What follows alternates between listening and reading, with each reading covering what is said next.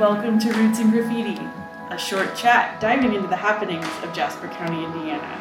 Episode topics range from project announcements to conversations about rural issues.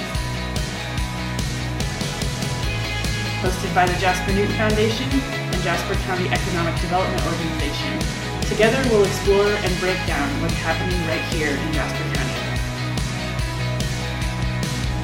I'm Stephen Eastridge with the Jasper County Economic Development Organization. Welcome to Roots in Graffiti. Thank you for joining me today. Bree's not with us. She couldn't make it, but that's okay. I know that I've got her two questions that she wants me to ask. My name is Zach Melda, and I am a project director with NextEra Energy Resources.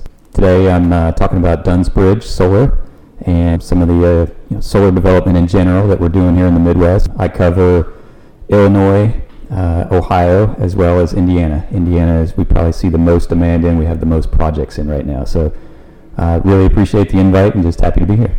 I'm Allie Sexton, project manager with NextEra, also working on the Dunn's Bridge Solar team. I focus most of my attention on Indiana and Ohio in our region. I've been working in the industry for almost 3 years now. Excited to be here and talking more about the project and the industry in general. Definitely thank you guys both for coming. We're excited to have you guys here and talk about it. The Dunn's Bridge project is our biggest project right now happening. And for anyone who's listening doesn't know, Dunn's Bridge Solar Project is in Kankakee Township. It's sort of easy to just think of it as sort of surrounding the Schaefer generating station generally. NextEra is the developer in partnership with NIPSCO. And it's something we've been working on for a few years and thought it would be really good to start to talk about, let everyone listening hear about who NextEra is, where you guys set up at, the portfolio of projects you guys are working on across the country, some of the specifics about the project, because it is kind of complex in that there's a couple of phases to it, and that developing a renewable project in and of itself is complicated and takes time, right? Right. And then kind of talk about solar a little bit and what's happening in the energy market. So I think if you're okay, Zach and Allie, let's start with who is NextEra and why that's important in all this. Yeah, so NextEra is a great company. It's publicly traded, so you can look us up on New York Stock Exchange. It's NEE. The company is invested over $90 billion in clean energy and infrastructure. So we're one of the bigger players in the market on that. Actually, we're the number one generator of clean and renewable energy. That was from 2019, and that's also going to be true in last year for 2020. So we've got a couple of companies that sit under the NextEra umbrella, if you will. So you have NextEra Energy, which is the top parent company, and then right under that is Florida Power and Light, which is the biggest utility in the state of Florida, serving, I think it's about 50 million customers. So there's that utility piece of the company. And then you have NextEra Energy Resources, which is what Allie and I work for, and that's the renewable arm. That's the development arm. That's all the new stuff. And so a lot of the capital investment is on that energy resources side. We do get the added perk of FPL having their headquarters in Florida, so we're able to locate ourselves there in Florida. Although we do spend a large amount of time up in Indiana, up in Jasper now. I have to admit that I definitely Google searched the headquarters and stuff, and I was like, all right, how far are we from Orlando? Can I drive down there and pop in for a visit? We would love to have you visit. Yes. We've actually had quite a few landowners that have properties down in Florida stop by the office, and we love taking them around. The last folks I took on a tour, this is prior to COVID, but I took them around the trading floor, our rock center where we track every project that's online right now down to the turbine or the solar panel. We can see it all right there at headquarters, and they were just very pleased with how we operated as a company, and they signed up with us that day. And I'll just add quickly that being at a company that both has that utility experience with the FPL side as well as the energy resources renewables branch that branches across the country, it really helps us interact with those larger utilities in Indiana, like NIPSCO, for example, so we can understand that type of customer and what their needs and concerns are, and we understand the importance of keeping ratepayers and every type of energy user satisfied and happy. Let's run with that for a second. So this project is not totally normal, but not totally abnormal, right? In that you guys are partnering with NextEra, which is our utility, one of our utilities here in Indiana. NIPSCO, sorry, excuse me. Can you kind of break down that partnership and why it makes sense and how it is a little unique for the Dunn's Bridge project? Typically, our contracts for these projects are in two different forms primarily. They're a power purchase agreement, which we do have some of those with NIPSCO. And under that scenario, we operate the project, we keep it for the lifespan. And then we have a build transfer agreement, which is the one that we have with NIPSCO, where we develop the project, we build it, we bring it online, and then NIPSCO becomes the owner of it. This situation that we have at NIPSCO is unique because we're still going to be assisting them in operating the site. So there'll be a lot of training of NIPSCO personnel as they ultimately take over the site. They'll take ownership right when we get to mechanical completion, and then they'll work right alongside our folks in partnering to offer new jobs to people and new training as they transition from their coal fleet to more renewables. And they've looked at these scenarios in 100 different ways, and they've looked at multiple different generators in their fleet. And the renewable part of this makes the most sense for them on a cost basis. Let's talk about NextEra as a community partner and sort of how you guys, what your guys' goals are to be when in a community, when you're working on a project, both up to the development and the operation and maintenance of it. Well, I think it starts with our company values, and that's the commitment to excellence, that's doing the right thing, and treating people with respect. So you're always going to have that from NextEra in the community. We love to get involved with the community because we know that we're going to be here for 35, 40 years, the lifetime of the project. And we want to build those foundations with the community. So we'll do sponsorship opportunities. We've done a couple of those already with the local high schools. We do periodicals in the newspaper. We try to get our name out there. We try to get the word out and let everybody know what's going on and what's happening. And I want to touch on something called LCOE, which is the levelized cost of energy, which is looking at energy costs over a long period of time. So, imagine that you're a big utility like a NIPSCO, and you're building a new generation project. What the LCOE looks at is what's the minimum price that my customers could pay for this new plant that I'm bringing online that would break even over its lifetime. And that's, when they look at those scenarios, is how they pick which ones are going to go into the portfolio. And then that's what also gets brought before the IURC or the Regulatory Commission for ultimate approval. So think about it along those lines, that it's really a big economic investment as well. A lot of calculation goes into it. Right, and it's a good point to point out the process is competitive in that we were competing with every other type of generating facility, be it coal, natural gas, wind, solar, and taking into account the levelized cost of energy. That's how the project was selected, and NIPSCO decided to procure energy via Dunn's Bridge Solar. The changes that have happened with solar over the last few years that have made it more cost effective and more cost competitive, because I think even when I first came to Jasper County, I was hearing from NextEra when we were talking about wind originally that wind was more cost effective, and that solar was a few years out. And now, really over the last 3 years, we've seen a lot of solar projects start to be developed or in that development stage. Has there been changes in the cost curve? Well, I think that solar is a little more acceptable from a viewshed standpoint on a lot of counties. There are some counties out there that have definitely taken advantage of everything that a wind project could be, but there's also a lot of advantages for solar projects as well. Yeah. The cost of solar in the last decade has come down approximately 80 to 85%, which is huge. And that's why it's able to compete with all these other generators, with coal or gas or nuclear. So that's why you're seeing such a huge push for solar here in Indiana in particular. One, because it brings that additional tax base, and you can take advantage of the investment of a renewable project in your community. It doesn't affect your viewshed as much as a wind project would. You couple those together, and then you've got this huge demand from utilities here in Indiana, and you're kind of at the perfect storm here. And we have over $1 billion of contracted investment right now in Indiana, just in our group. And that's more than some companies do altogether, and we're seeing that in one state. Yeah.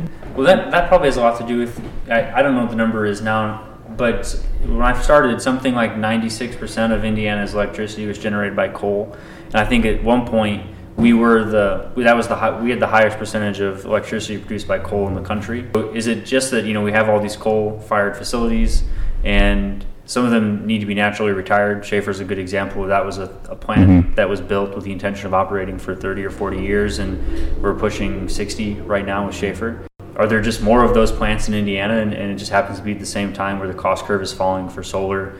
And there have been some counties that have had conversations, productive and unproductive, about other forms of renewable energy, and that because of the view shed and the cost curve combined, and sort of Indiana's transition away from coal just kind of makes it a really good opportunity for us to capture some of that.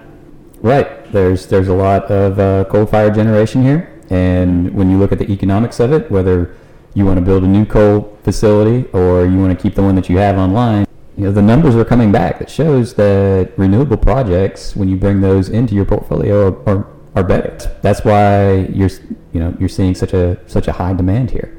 And this will be a really good transition into Dunn's Bridge, because I think one of the things that I always like to talk about with Dunn's Bridge, and I think one of the things people use as a way to talk against solar projects, or our solar project, is that it doesn't, there's a lot of investment, but there's not as much job creation you see with other projects. Particularly in Indiana counties right now, I think that's something that's really necessary. Jasper County pre-COVID, we had unemployment that hovered around 3%. So we had a very, very low unemployment. We don't have a super large employment base as it is. Our county as a whole has just under 34,000 people, and I can't tell you the number of people in the workforce off the top of my head, but we don't have workforce and labor just sitting around ready to go to work, right? But we have real tax base issues. And projects like Dunn's Bridge can be a really good way to capture some of that without placing any additional burden on our existing employers, right? Because typically, let's look at phase one. It's a $300 million project. If it's a manufacturer doing a $300 million project, they're probably going to employ at least 500 people, and it would be way more than that in reality, because of the ratio of people employed to capital investment typically is much lower. Where Dunn's Bridge is a really good opportunity for our county to capture that tax base, stabilize as we transition away from the Schaefer generating station without hurting any of our other employers. When we have employers like Genova, we have Titan Construction, we have Liggett & Platt, who all will probably tell you they need like 10 or 15 people right now to operate at full employment. If Dunn's Bridge was a typical manufacturing project and they were hiring 500 people, it would be really hard on our other industries, our other employers. And so a project like this is super unique, where we can really capture a lot of tax base without putting any additional strain on our existing employers. And I think that's a really important thing that people don't really understand all the time. And there's just the natural resource aspect of it too. We're not pulling a bunch of water during the operation. Very low cost, very low maintenance, and that's again what makes the renewable project so economical and enticing for our customers. To touch on jobs for a second, because yes, Schaefer's coming offline, and that's a lot of jobs that are affected. And the question is, how do we fill that gap, or at least make it not as sudden? We are partnering with NIPSCO on this to stay on board after the project's constructed to help train maybe some of their displaced employees as solar technicians as needed. There's also going to be the opportunity for about 300 temporary construction jobs. These projects take a long time to build. Like Dunn's Bridge Phase 1, we're going to start in August, and it's not going to get done until November, December of 2022. Yeah.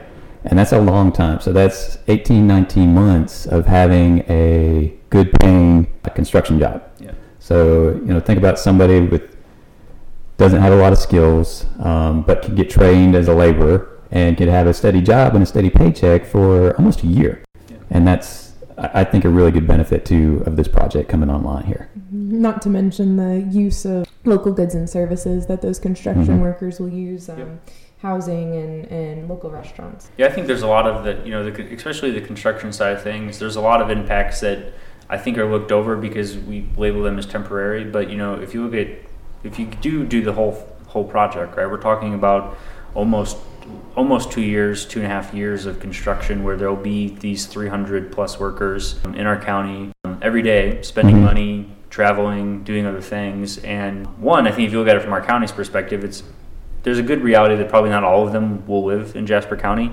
but that means there's also an opportunity for them to live in our county in the future, because we've seen that happen with like other employment opportunities where people don't live here when they start working, but then sort of it's much different. One county north, right? It's traffic sucks. It's not even that bad, but it's just we are much less densely populated, and there's a quality of life aspect with that people don't realize unless they're working in Jasper County every day. And so it creates opportunities for us to showcase the quality of life in Jasper County, and for people to see that and want to live here long term too. Yeah, I'm already looking for my vacation spot here. Yeah. Tell us about Dunn's Bridge. Let's talk about where it's located, how big it's going to be. Let's talk more about the investment number. Talk about more about the timing. What's the total timing? When do we see that come online? How do what can we expect? If there are landowners who might have questions, and they're listening, for some reason they're not talking to you already, Zach. How do we get them tied into you? Things like that. So we'll start with just the construction timeline on what phase 1 looks like here. So phase 1 of the project is going to be 265 megawatts of solar energy. The entire project is going to be 700 megawatts with a 75 megawatt battery storage adder. Which that's kind of big, right, for a solar project? That's huge. Yeah. You're not going to be a bigger project east of the Mississippi. This is going to be the biggest one. It's massive, and it's something that we're really proud of and very happy to be working on with you guys. Sure. It's exciting. It is very exciting. The first phase of the project, we're going to start construction in August of this year. We're going to be coming in the next couple of days or the next week or so to start to apply for our building permits. We've completed our geotechnical surveys. We've completed our environmental screening. We're looking at all different aspects of what land is actually usable here and where should we put our array that makes the most sense for the landowners, for the soils, for the environment and the wildlife, because we want to be cognizant of the bird population here. Sure. And the tourism that generates. I think this is going to complement that by being the biggest solar facility. So you've got the aspect of it as well. We'll start in August, and then we will go through all of next year, and we'll complete phase 1 around about November of 2022. As soon as we're done with phase 1, we're going to start in on phase 2. We have to, because it's so big. We have to be online with this entire project by December of 2023. That's what we've partnered with NIPSCO on. They're going to need that to service their customers, so we have to be online by then. That second phase of the project is going to be the additional 435 megawatts of solar, and that's where we're going to put the battery at as well. So that'll be the 75 megawatt storage adder will be on there. The first phase is just going to be solar only. And we're starting off the first phase. We're just wrapping around where the Schaefer coal facility is. So there's going to be some of the array is going to be in the town of Wheatfield, and you're just going to kind of travel east and wrap up around the coal facility and up toward the river, and that's where we're going to put the first phase. Predominantly, it's going to go out to the east and then some to the west as well. Phase 2 is going to be a big undertaking, just because it's so big, and it's going to employ a lot of people, and there's going to be a lot of resources and materials coming in. But when we're done, it is going to be the best that we can build, and it's going to be the biggest. How many solar panels? Can we put some numbers to it? Just try to make how many arrays are we talking here? Phase 1 it's going to be 660,000 panels. Jeez. On the first phase. Yeah. You're probably looking up to more 900 to a billion panels. Yeah. On the thing. So there's a lot of panels, and all of those have to get cranked in by hand with wrenches and bolts. So like I said, it takes a long time to build these projects out. But we build them in such a way that they are much less intrusive to the underlying ground. Because at the end of the project's life, we want to be able to return it back to its natural state. So return it back to farming. And we adopted an approach called civil light, and we use very little concrete. The piles themselves, they look like galvanized steel I-beams. That's what they are.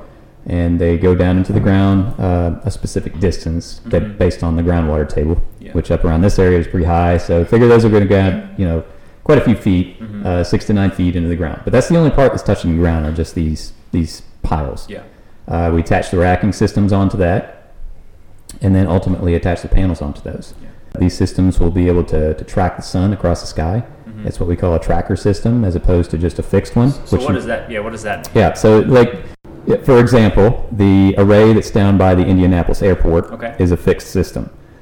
It just faces south, the panels don't move, but still pretty efficient.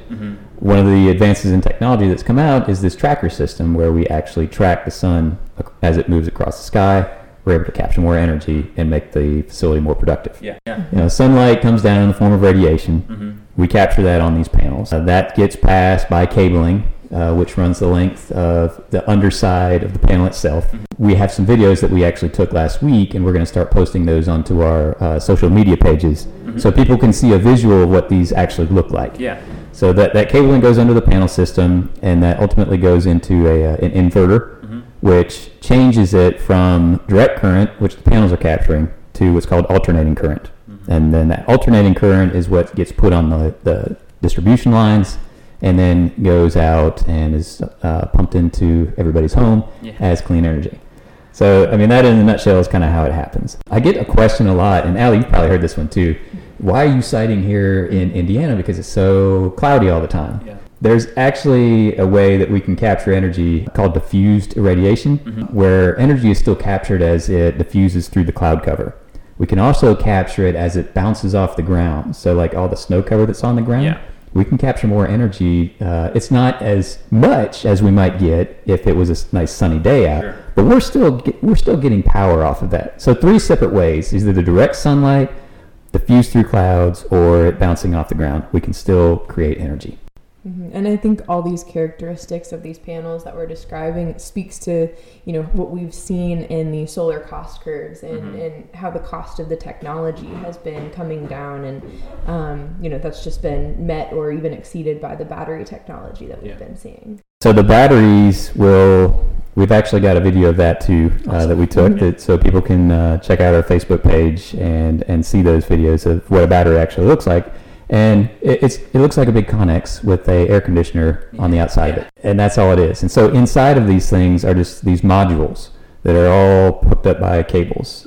It looks like a big server center, to be honest. Each one of these are a couple megawatts, each of them. And they'll be housed either close to the substation, or we'll be putting that at the foot of the array, whatever makes the most sense from a design standpoint. So with these batteries, we can charge them up during the day when the sun is the brightest and we're capturing the most energy, and then we can discharge that at some other time when the demand is higher. First thing early in the morning when people are getting up and making their coffee and doing everything that they need to do to get ready for the day, power demand is very, very high. Same thing in the evening when you're getting home and making dinner and you're on your Nintendo Switch or you're on your iPads, you're using a lot of energy. So if there's a way to shift that energy from the middle of the day when we're getting the most production and it's brightest, that's what the battery can bring to it. It's that shift and to maximize your capacity by the renewable array. So it's a great complement to the solar system. If someone's listening to this, they're in that area, is there still an opportunity for them to sign up? Let's somehow, some way, property owner with a significant amount of land didn't hear anything yet. I don't know, maybe you're living under a rock or something. I don't know. Is there still opportunity for them to participate? Or, there is. Okay. There is. And do we just get them in touch with you? You can get in touch with Marcy Burton, who I'm sure a lot of people know. She's still signing people up for phase 2. Yeah. Phase 1, we're already too far along. Sure. That's already been permitted. We've got everything we need, and we want to move forward on that. So it won't be this year, but you can still get in on phase 2. You can see the lease if you want to take a look at it from Marcy, that it's a pretty good opportunity. Make sure to provide Marcy's contact information in the show notes. That way, if anyone's hearing it and it's like, well, I want to find out more, that they can reach Marcy directly. Yeah, and I'll just add, we've also launched our project Facebook page. So you can search Dunsbridge Solar Project on Facebook. We also have a website, via the website or the Facebook page. You can get project updates on, the latest work we're doing out in the field. And there's also opportunities to get in touch and ask other questions via those sources. Yeah, the email address is dunsbridgesolar@nexteraenergy.com. So you can send your questions directly to that, and it gets put into a filter. So if you have an engineering question, that email should go to the engineers, or likely it's all coming to me, but still, we'll get you the answers as you need them. Absolutely. Let's spend just a little bit of time talking about solar and maybe renewables a little bit, perception, things that you guys feel that people think they know about solar, these types of projects that aren't really correct, because there's this crazy thing called the internet, and you can literally look up anything like the earth is flat, right? I hope none of you guys are flat earthers here, because it's going to get weird, right? Mm-hmm. Or that we didn't land on the moon, right? So what are some of the struggles that you guys feel you guys encounter with developing a project like Duns Bridge?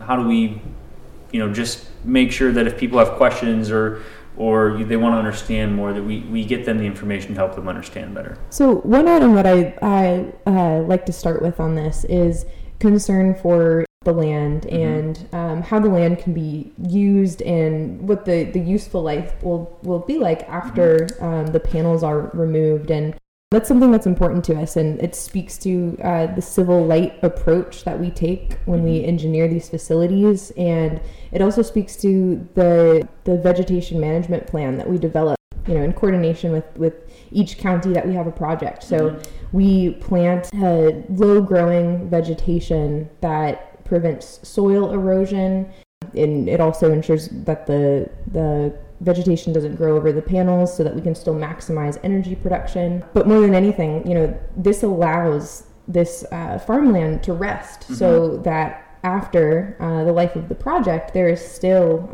this very valuable farmland that is, oftentimes better off than had it been farmed during the life of the project. Well, I think that's a really interesting point, because before, right at the beginning of this project, phase 1 being developed, the county worked on putting a solar ordinance in place, because we couldn't even permit them before this project started being worked on. And some of the original property owners for the Duns Bridge project came to some of the county meetings that were held and spoke in favor. And one of the comments that I heard from a property owner, it stuck with me, is just that this was land in this part of the county. This was land that probably should have stopped farming a couple decades ago. It's just very sandy soil. It's not productive land.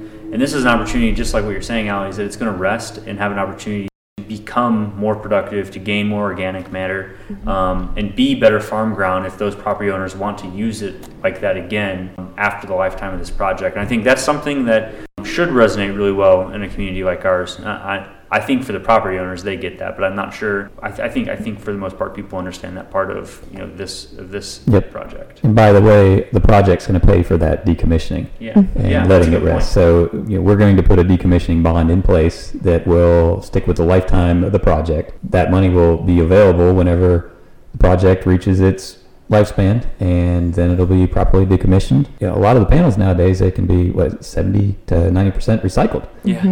So it's kind of a win-win there. Yeah, and something I want to add, bringing up the landowners that have the opportunity to farm the land after the project. In a lot of cases, they may have other portions of their property that they're still farming, and this is an opportunity to diversify the land use. So they are able to continue farming in some cases where they maintain some acres, and to have income from a solar lease, so that they have an extra protection mechanism for the property that they own. And it's not going to affect their neighbor one bit. If their neighbor wants to continue farming, it's not going to affect their operation. It's not going to create any dust, no light, no pollution. It's a great neighbor. It's a good tool for farmers today, because especially in the last few years, all of our farmers in our county have felt this, whether it's from environmental with drought or too much rain at the wrong time of the season, or some of the trade issues that have come up internationally over the last few years. Revenue diversification for our farms has been really important, and this is an excellent way for them to take some of their probably least productive ground in their farming portfolio, take it out of production, and let it earn revenue in a way that it hasn't before for them. So I think it's a really strong, there's a strong case to be made for that and just diversifying their farm revenue, right? Something else that I hear about is the glare that it could potentially cause. And the panels are constructive of a non-reflective coating. And that's to reduce the glare on it, because we want to capture all of the sunlight that we possibly can in there, because that's how we create power. The components are pressed between two pieces of plexiglass, and that prevents it from cracking and falling apart. So think about it as your windshield on your car. And if a rock kicks up and hits it, it just kind of shatters a little bit, but it still stays intact. It still stays in place. That's the exact same technology that we use here to keep anything from falling out. Maybe I think about this too simple, but I always think it's interesting when we talk about glare, and going back to what you talked about with the Indianapolis project around the airport. I can't fathom if there was large amounts of glare, they would put one right next to the airport and let these pilots man these airplanes right next to it with their eyes being blinded out. Right? I mean, so maybe I'm too simple, but I go, I don't really know if there's going to be tons of glare. Otherwise, they wouldn't be landing airplanes next to them all day long, right? No, that's exactly right. I mean, we engineer these so that they will absorb as much sunlight as possible. For any sunlight that is being reflected off is sunlight that we're not capturing and not turning into electricity. So they really are as anti-reflective as possible. Some of those older systems that used mirrors to heat water to run a turbine, and they were called solar systems. That's probably where the whole glare thing started. But these are exactly like Ali said, very, very low with no glare whatsoever. That's good. I have to ask this just because I read it as well, and just so all of our listeners know this. I read that there was a project going in I think it was like North Carolina, some town in North Carolina, and the town voted it down because they're afraid that the solar panels were going to suck the sun out of the sky. We're not going to suck the sun out of the sky, right? Like the sun's going to stay where it's supposed to, right? Okay. Staying where it is. I want to make sure so we can clear that up before, just get ahead of that, right? It's not going to be sucked right out of the sky. So there has been a couple questions that I get around the hydrology of it and how does it affect because there's a lot of wetlands in this area, and it's a huge project. It's 7,500 acres of solar panels.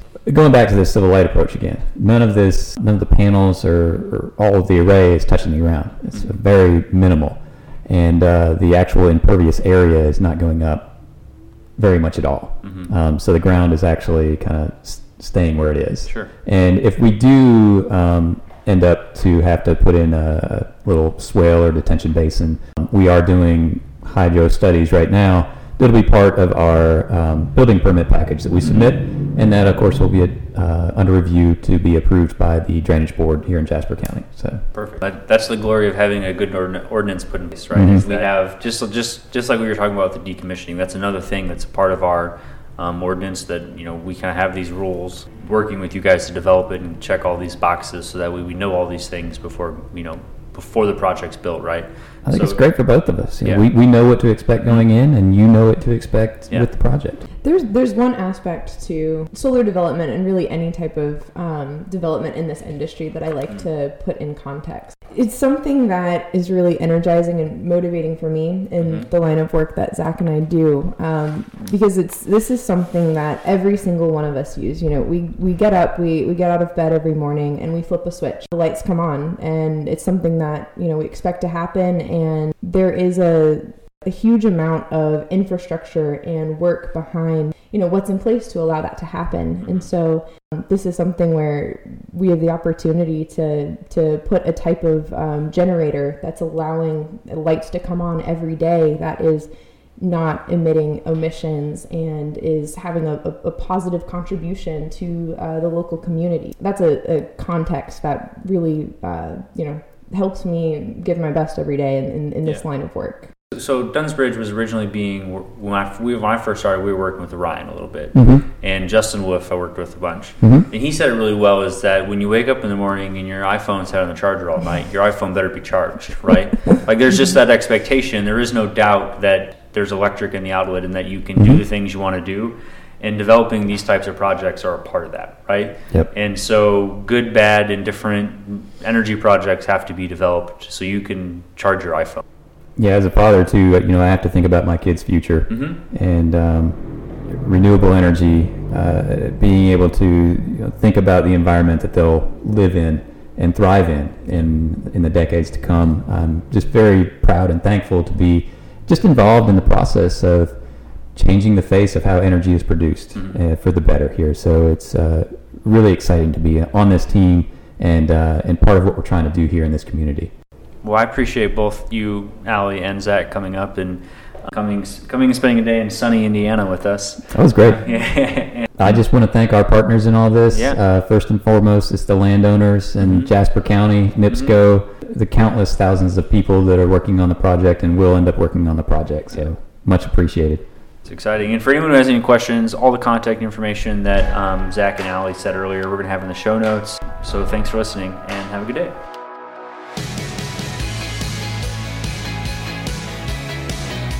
We hope you enjoyed today's conversation about Jasper County. For anything related to the podcast or information about today's conversation, you can email Bree and I at rootsandgraffiti@jaspercountyin.com, all spelled out. And there will also be links in the show notes below. Thanks, guys.